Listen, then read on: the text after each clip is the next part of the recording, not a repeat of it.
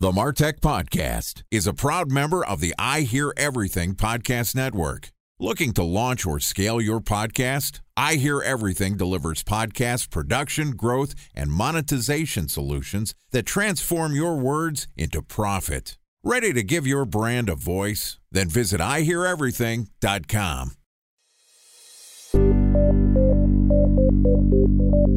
From advertising to software as a service to data.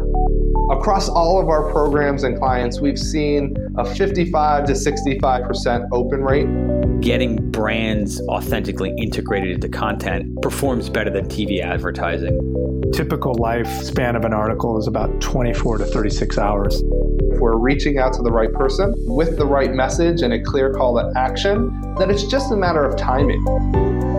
Welcome to the MarTech Podcast, a Ben J. Schaap LLC production. In this podcast, you'll hear the stories of world-class marketers that use technology to drive business results and achieve career success. We'll unearth the real-world experiences of some of the brightest minds in the marketing and technology space so you can learn the tools, tips, and tricks they've learned along the way. Now here's the host of the MarTech Podcast, Benjamin Shapiro.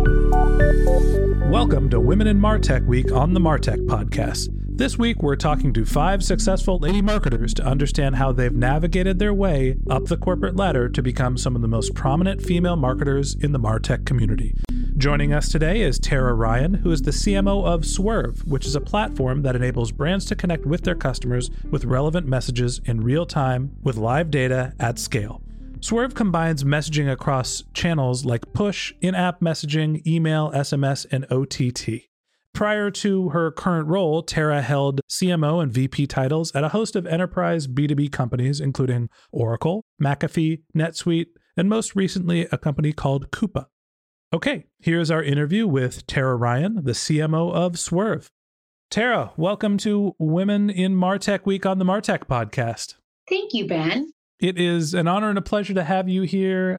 First off, thank you for being a sponsor or having your team sponsor part of the MarTech Podcast. We appreciate your support, and we're excited to hear your story about how you've become an executive and a leader in the MarTech space. Wonderful. Excited to be here. Well, let's start off talking about your early career. Just in general, how did you get into marketing and what drew you into this field? Interesting. I was a history major in college, so wasn't really set up for marketing, but got some experience in public relations and advertising and worked for an advertising agency that managed liquid air as a client, which is industrial gases. And that taught me a lot about industries and how different industries from oil and gas to food manufacturing went to market. And that really helped me learn SIC codes and industries, and therefore led a path to Oracle and Oracle applications, lo and behold. So early in your career, it sounds like you didn't study marketing.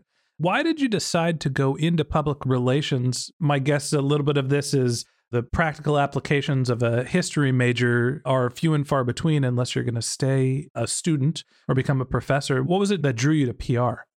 I wanted to have a career or a job at the time that had creativity involved and wanted to explore something that had design, creativity, and was really drawn to the copy, the design in advertising. Public relations was a great foundation, but I knew that I was less excited about that than I was advertising. So just pursued that early career in advertising. And again, Liquid Air was one of the clients. Another agency I was at had HP supplies and accessories. So I gained some exposure to early technologies in the early 90s. So it sounds like you started on the agency side at first, and you had kind of a wide variety of experiences working in PR and eventually getting some experience in advertising. You wanted to pursue a more creative field. You felt that advertising was a better fit for you. As you were early in your career, did you get the sense that marketing was going to be your long-term career path, or what was your mindset as you were thinking about early career development? Well, yes, I always laugh because I come from a big family and my oldest brother said, well, marketing, isn't that just logic? And I do think there's a lot of logic and marketing makes sense. From a business to consumer perspective, we're consumers to business. I grew up in a farming family, so I recognized seed to shelf, which really helped later on in marketing, manufacturing, and supply chain solutions. But I like the storytelling and the setup of how does a product or a service produce results. And that's really what inspired me, along with the creativity. So it sounds like early in your career, you had the understanding of the brand and storytelling component of marketing, but also how that fed into business results. Absolutely.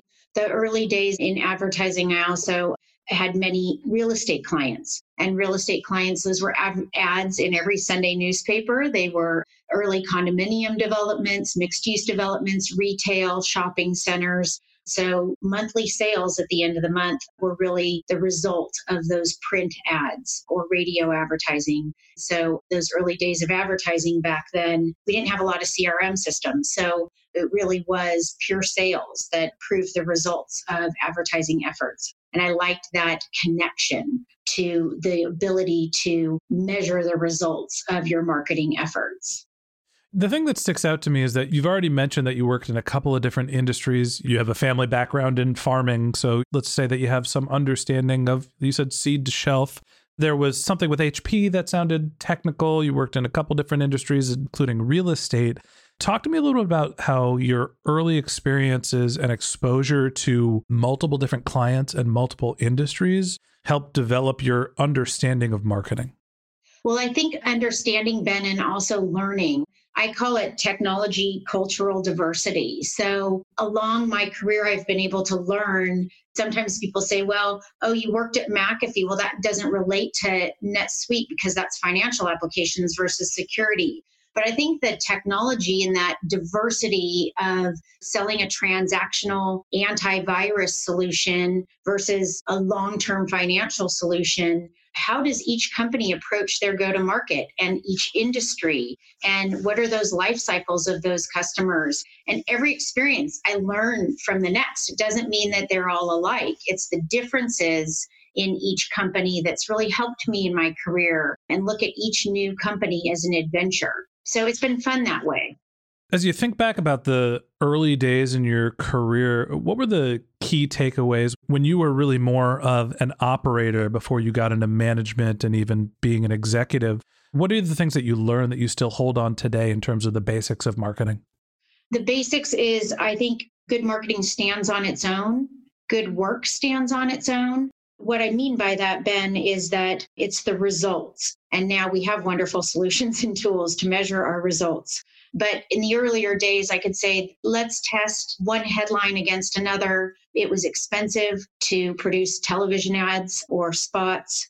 And now we have so much flexibility. So one lesson that I learned is that when you go in for your reviews and you're trying to build your career or get the next promotion, it's really being able to step up and talk to the people that are ahead of you or your superiors or your management and let them know that the good work you've done stands on its own. And that's because of the results you've produced. One of the things that's interesting to me, having done a few of these Women in MarTech interviews, talking to executives, is that my expectations going into recording these interviews was that there would be more of a focus on, look, I was the only girl in the room early in my career, and consistently the answers have been, it didn't matter who I was or how I was different. What I focused on was driving the results and being able to prove my case. When you were earlier in your career, and this is really pre-digital marketing era, did you feel like you were in the minority as a woman in marketing? Oh, for sure. I think agency side, there were more women, but on client side, and I've been on executive staffs and have worked directly for the CEO now for over 20 years. And most of the time, I'm either the only woman on executive staff or there might be one or two more. So out of a group of 12, maybe two. So yes, and that's probably what led me to that lesson and valuable takeaway from one company to the next is that make sure that your results stand on their own, whether I'm a woman or a man, or I'm young or I'm old. There's a lot to say about just letting your results speak for you. And that was more necessary then. It's less necessary now. So as an operator, while you were one of the very few women in the organization, What are the things that you did that helped produce results that vaulted you from being an operator into the next stage of your career when you're getting into management? I think you bring up women as a minority on executive staffs. One lesson I learned, and humbly, is just to be myself, not to try to be anyone but myself.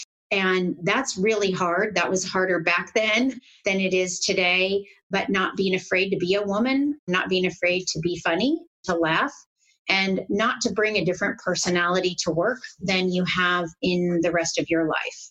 So I think there were more what I would call personas required 20 years ago than there are today. And I do like to tell people it's not lean in or lean back. It's just stand up straight and be yourself. I think the most power is in bringing your true self to every meeting. Yeah, I think that's great advice, that you have to be comfortable in your own skin. Man, woman, white, black, brown, green, purple. Being comfortable with who you are makes other people feel comfortable around you. And I could see how that, combined with producing successful results, helped you move forward in your career. Let's talk about some of the roles that you have. You moved from agency and advertising and eventually transitioned into a series of managerial roles at large enterprise companies like the Oracles and McAfee's and NetSuites of the world. Talk to me about the stage of your career when you were transitioning from operator to manager into the director level. Yeah, sure. And as we were talking about, all of a sudden I'm working for the CEO at Network Associates and had great career progression. The challenge is, well, how do I then turn around and manage up to 50 people without going back to school? What I did do at NetSuite, or when it was NetLedger, is I took 2 years and got a master's in transformative leadership, where my classes were in cultural diversity and scenario building and change management, so that I could build up a set of tools to keep in my pocket for whenever I would turn around and in a future position, especially in growth startups, be able to really embrace change and help my team manage and navigate change and growth within organizations. So that was a big lesson, is go get the tools you need and recognize your strengths and weaknesses at every juncture in your career. And there are so many resources out here. I got my master's degree online from a great school of psychology while I continued to work. And I was at Zebra Technologies running a team that was dispersed into 50 countries. And we had 15,000 VARs and a couple thousand employees. So those tools became indispensable as I grew into vice president, executive vice president, and CMO roles. So let's talk about that in a little bit more detail. When you started working in-house as looks like a senior advertising manager at Oracle, this is Oracle when it is a large company, but it is not the behemoth that it has become today, and still very much a growth company. As you're a manager in that role and moving on to becoming a VP at McAfee, what were some of the roles and responsibilities you had and the lessons you took away from those two experiences? When I look back, I had some wonderful mentors, and the marketing department was less than 200 people at the time. And we got to develop a lot of friendships I still have today. So that networking and collaboration is still something that I hold so valuable in my career. I still talk to many of my friends from Oracle in those days. So at Oracle at the time, our budget went from $12 to $50 million in 2 years, and those were big stages of growth. My role was advertising. There were only 2 people that managed advertising for the whole of the company because Larry Ellison directly approved and helped us create many of the ads. Zach Nelson served as a mentor. He was head of marketing, and I ended up working for Zach for 7 years after those days at Oracle. So leveraging mentors meant a lot for me at Oracle, and then also gaining a global perspective.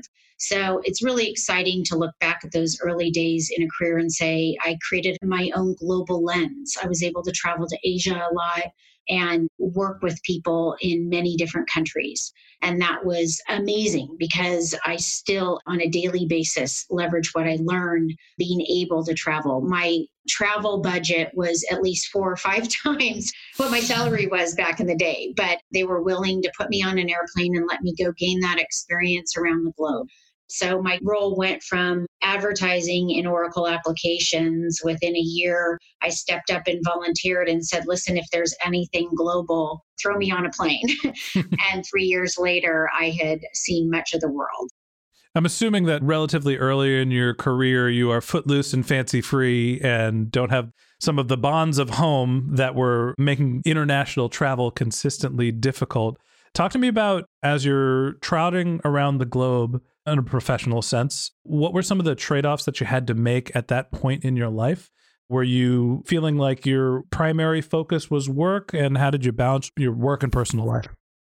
I think another lesson you learn is what priority do you put on your career? If I don't go on that trip, will I make that promotion? I think today things are much more equitable, but back then I was traveling all the time because I felt that that was something that would be required, or I could represent myself and my accomplishments more. So did I sacrifice? Possibly. It's hard to look back, and hindsight can be 20/20. And would I say, well, maybe I wouldn't be as focused on the promotion to director level at Oracle and maybe have traveled as much, but it's hard to say that now. I was so excited to take advantage of those opportunities as those doors opened for me. But then I've had 2 children on my own, and I had them later in life, and it's amazing and it's a beautiful journey. I spoke at a women's conference at Salesforce.com recently, and much of the conversation came around even down to fertility. And what are we women in professional settings doing about our 30s and our 40s and even our late 20s as it relates to work-life balance? And we're learning. I think we're all learning as we go along.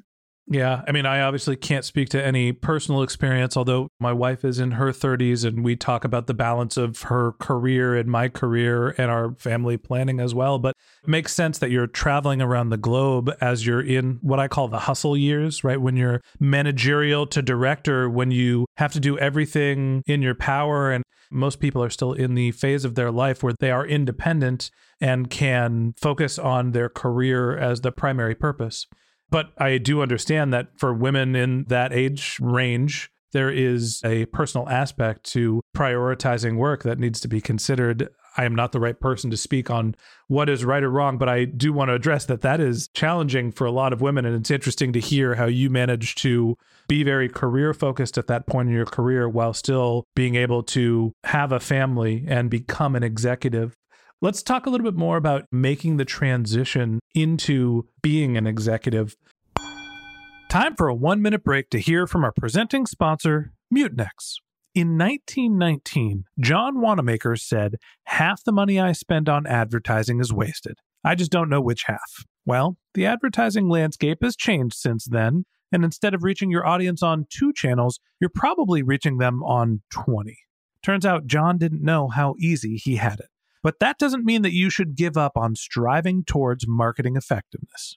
No matter how complex your marketing strategy is, Mutinex Growth OX is the market mix modeling platform that measures the impact of marketing on your bottom line. Mutinex's market mix modeling platform calibrates your insights against the latest market conditions so you can make media and marketing investment decisions confidently and quickly.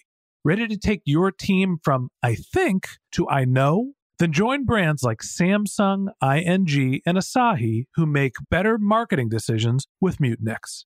Mutinex Growth OX. Your best decision starts here. To learn more about Mutinex, go to mutinex.co. That's MUTINEX.co. Okay, here's the rest of today's interview.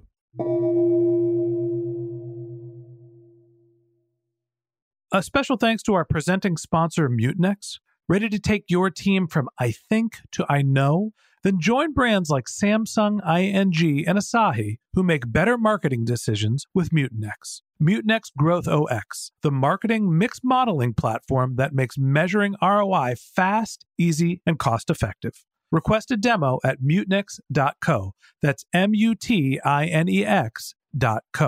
You're traveling around the globe, you're working for Oracle, you make the transition to becoming a VP at McAfee, and there's a few different stops along the way through NetSuite and even in consulting where you're at a VP level. Talk to me about the difference between being a director, an operator, and a manager to becoming an executive? It's tough. I think as a woman, you develop friendships. We tend to be more nurturing. And I call it the adopt an issue or adopt a problem.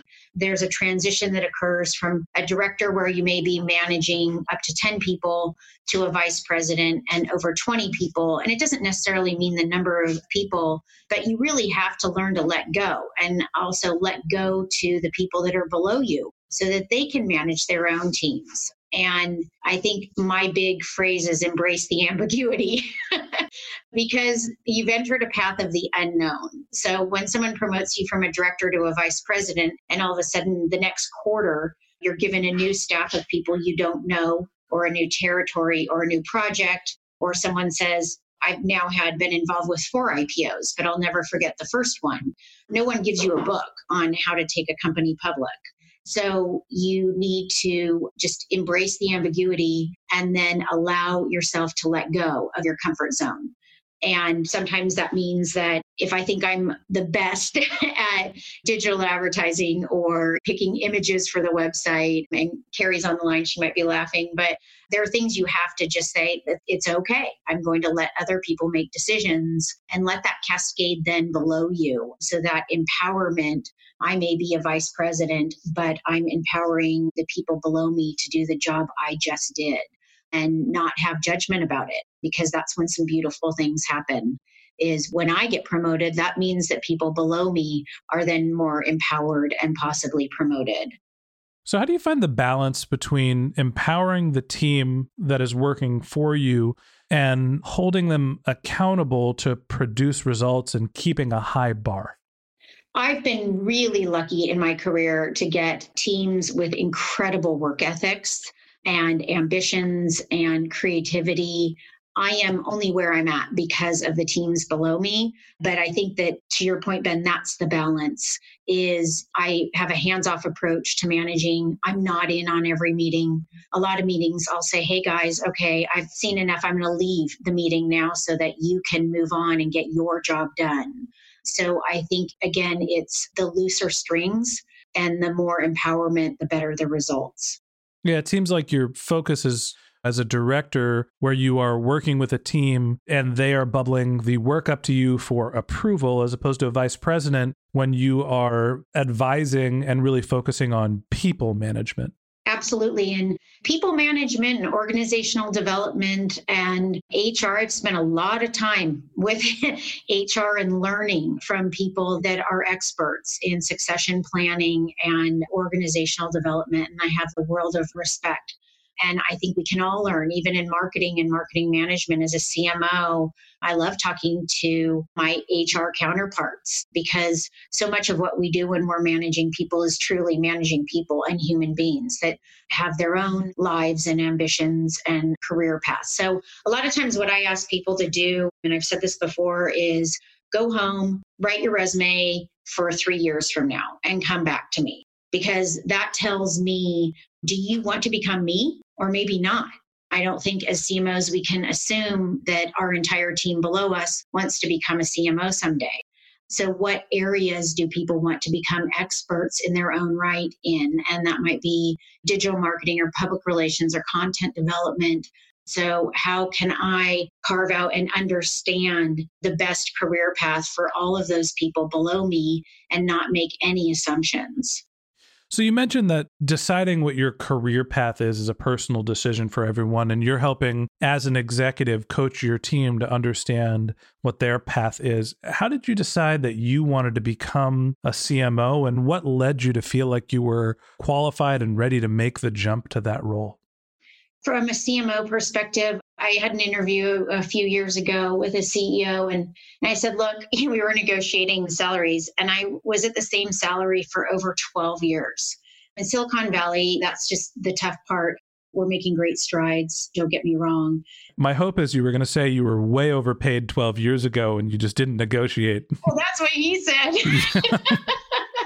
That's not how it worked, was it? No, that's not how it worked. Oh, that's too bad. Because I see when a company goes public, you see what everybody makes. So anyways, I think that early days, it's like, hey, I'd be so excited to become a director. And I said to Bill Larson, the CEO of Network Associates, what will it take for me to become a VP? And I'm a director. And I always tell people that are younger in their careers, no one is ever going to wake up in the morning and think, is it time for me to give Tara Ryan a promotion, or think about a great job that Tara did?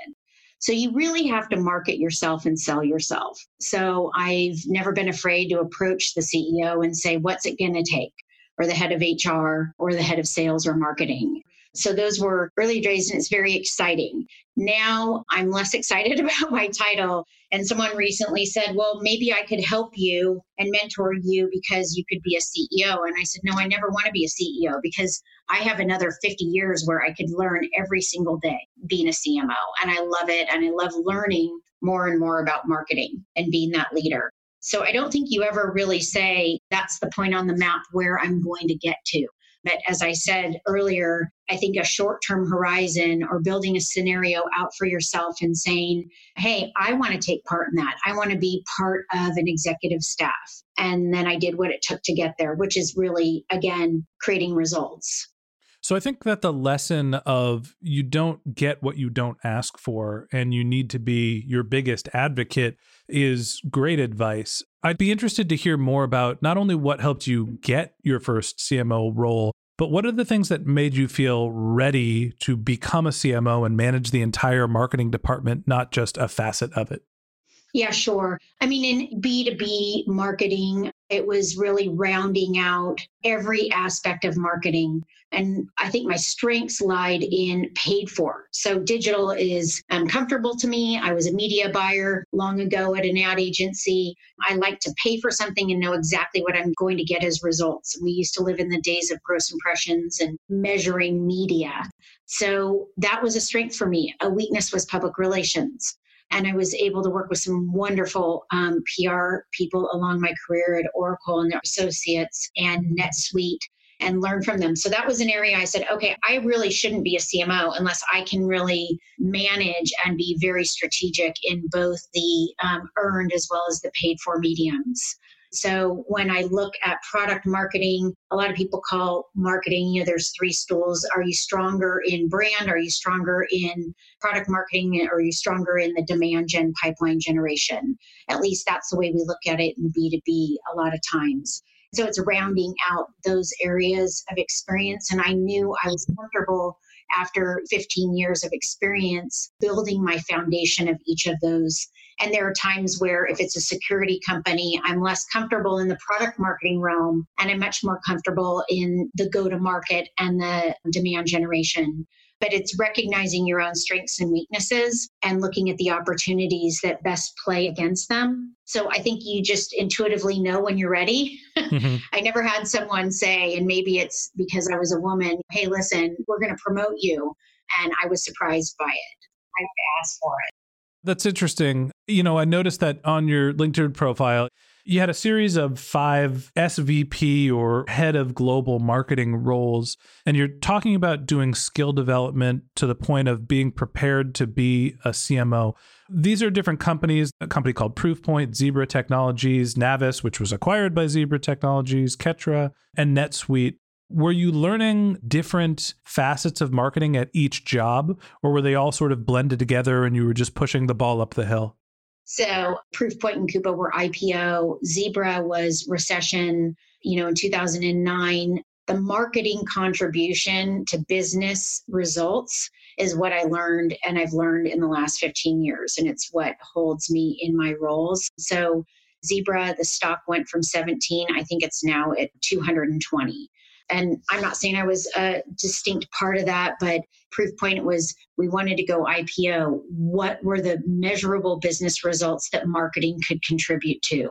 How much revenue could I track back to the exact marketing investment and the checks we wrote for each marketing campaign? The same with Coupa. Went into Coupa pre-IPO and really partnering with the CFO and the CEO to create business results via marketing efforts. So each company is very different. Zebra was early days of IoT and it needed a rebranding. So that's where that skill set came into hand. Proof point, I had done McAfee. I knew a little bit about security, but it needed a complete rebrand and it needed demand generation. Coupa needed less of a rebrand, but demand generation and was procurement. And I knew that market. So I was a little bit more comfortable there. We ended up writing a book for the CEO and coining a term called value as a service and really taking that brand and that platform through to IPO. So that technical cultural diversity, whether it's security or financial software, there's something to be learned from one lily pad to the next. So as I move from one company to another, I pull out of the pocket those tools or those experiences from the previous one to add even more value to the next. So now you're a seasoned CMO and you've been working at Swrve for roughly 5 months. Talk to me about the way that you think about marketing for Swrve. How do you define what your role is and what are your goals? I came to Swrve because Tom Aitchinson is the CEO and he ran sales at Coupa. And a lesson I've learned in the last good 10 years plus is there should be no difference between sales and marketing. I mean, we should really operate as one.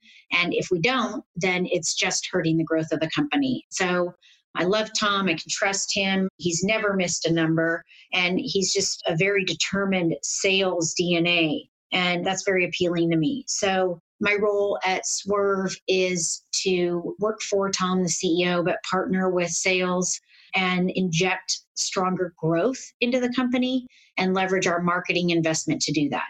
So how much will we move the needle of revenue directly related to my marketing campaigns? And that's what this team on the line is working on daily. Will it be search? Will it be webinars? Will it be digital marketing, content syndication? Podcasts. Yeah, podcasts, absolutely. Sponsorships. How do we influence the MarTech space in a sea of noise and conversations and narratives and find relevance with our prospective customers? So as a 3-time CMO, I've noticed that you've been all at growth stage companies. Do you feel like you found a niche and why is that the right profile of company for you? Well, once a company is public, it's a lot more predictable. And I think my ability to embrace ambiguity, sort of march towards the unknown and figure it out as we go and figure it out quickly is really fun and exciting at startups and growth companies. It's different now, and I really enjoy leveraging all these years of experience, but working with board members, working with the VCs and the investors involved. It's more of an ecosystem. Surprisingly enough, maybe the company has 100 employees, but my internal client roster grows significantly. So I find it to be just a really exciting challenge, Ben. So as you look back over your career, right now you're a CMO. You've gone from being one of the only women in the room as an operator in the pre-digital age, and you've worked your way up to an executive level at a technology-driven startup. Talk to me about how the role of gender has impacted your career as an executive. How are you using the fact that you are one of the very few women CMOs in the marketing and technology space as an asset? Right now in B2B and technology, as I mentioned earlier, I have lots of friends from my early days at Oracle and McAfee and NetSuite, and we are not competitive. I think as peers and LinkedIn, I'm friends or connected with lots and lots of CMOs in Silicon Valley. I love going to symposiums, talking on panels, talking with you today. And it's what I call co-opetition. We may be competing as companies and we may be competitors in a Gartner quadrant, but we're friends in our efforts to boost each other up in success. And I find that more and more regardless of whether I'm a man or a woman on executive staff. So today is a much different day than it was in the year 2000 or even 2010. So that's exciting. It's one of the reasons why I wanted to put together the Women in MarTech series was there are strong leaders in the MarTech and in the marketing space that are women. And I feel like the problem that we've had in our industry in terms of gender neutrality goes back 30 years where there just wasn't women in the boardroom. So there wasn't a lot of examples for women like yourself to follow. Now there are, and my hope is to highlight you as an executive, as a woman, and as a role model for the younger generation of female marketers. What advice do you have for younger women who are still in their operating roles, maybe even in their managerial and director roles, to try to understand how they can become executives if that's the career path that they should choose? I was laughing with a friend yesterday that's a big recruiter over at Google. And she said, do you remember that job you took when you were doing HP Supplies and Accessories catalog? And I was counting SKU numbers in a print catalog, but I thought I was being creative. Don't be afraid to carve out the perfect career. Things unfold and opportunities are there every day if you accept them. I think a lot of younger people, I'll talk to them and say, well, I've been a director for 6 years and I'm freaking out. And when am I going to be a VP? Or I've been at this company for 2 years. Should I leave? Should it? Because that will advance my career. I think for everyone to take a deep breath that today there are opportunities and there aren't as many closed doors or low ceilings. And that to have that hope and let things unfold and take a little bit less control. Because I do have faith. I have faith that there will be more and more women in each boardroom. Now there are 3 or 4. There's more cultural diversity, which is lovely. We have much more of a global network about us and just a lot of career opportunity. So that being said, I mentioned earlier, no one's going to carve out your career unless you do it for yourself. So it's a matter of doing that, but without panic and without stress and without anxiety. I think there's just some really hopeful career paths today and a lot of openings for younger people. I think it's really encouraging to hear you talk about how there are more opportunities and that the playing field is level. I think my biggest takeaways from our conversation, some of the advice that you've given is be comfortable with yourself, be results focused, be your biggest advocate, and be patient and have faith that there will be opportunity. Absolutely. Well, Tara, let me just say thank you for giving us advice. Thank you for being a role model to the younger generation of female marketers and to marketers in general. And thank you for coming on the show. Thank you, Ben. It was enjoyable. Okay, that wraps up this episode of the Women in MarTech Week on the MarTech podcast. Thanks to Tara Ryan, the CMO of Swrve, for joining us. If you'd like to learn more about Tara, you can find a link to her LinkedIn profile in our show notes, or you can visit her company's website, which is swrve.com, and it's spelled SWRVE. A couple of links in our show notes that I want to tell you about. If you didn't have a chance to take notes while you were listening to this podcast, don't worry about it. We've got you covered. Just head over to martechpod.com, where we have summaries of all of our episodes and contact information for all of our guests. If you're a subscriber to the MarTech podcast, thanks for being a member of our community. We always want to hear from you. So we've created the link benjshap.com/question, where you can send us your topic suggestions or marketing questions, which we'll answer live on our show. Of course, you can always reach out on social media. My handle is benjshap, BENJSHAP on LinkedIn and on Twitter. And if you haven't subscribed yet and you want a daily stream of marketing and technology knowledge in your podcast feed, we publish episodes every workday. So hit the subscribe button in your podcast app and we'll be back in your feed tomorrow morning. Or if you'd prefer to have our content delivered to your inbox, we have a once-a-week newsletter that provides links to our audio players, episode summaries, and contact information for our guests. If you want more MarTech in your inbox, subscribe by going to benjshap.com/newsletter. Okay, that's it for today, but until next time, my advice is to just focus on keeping your customers happy.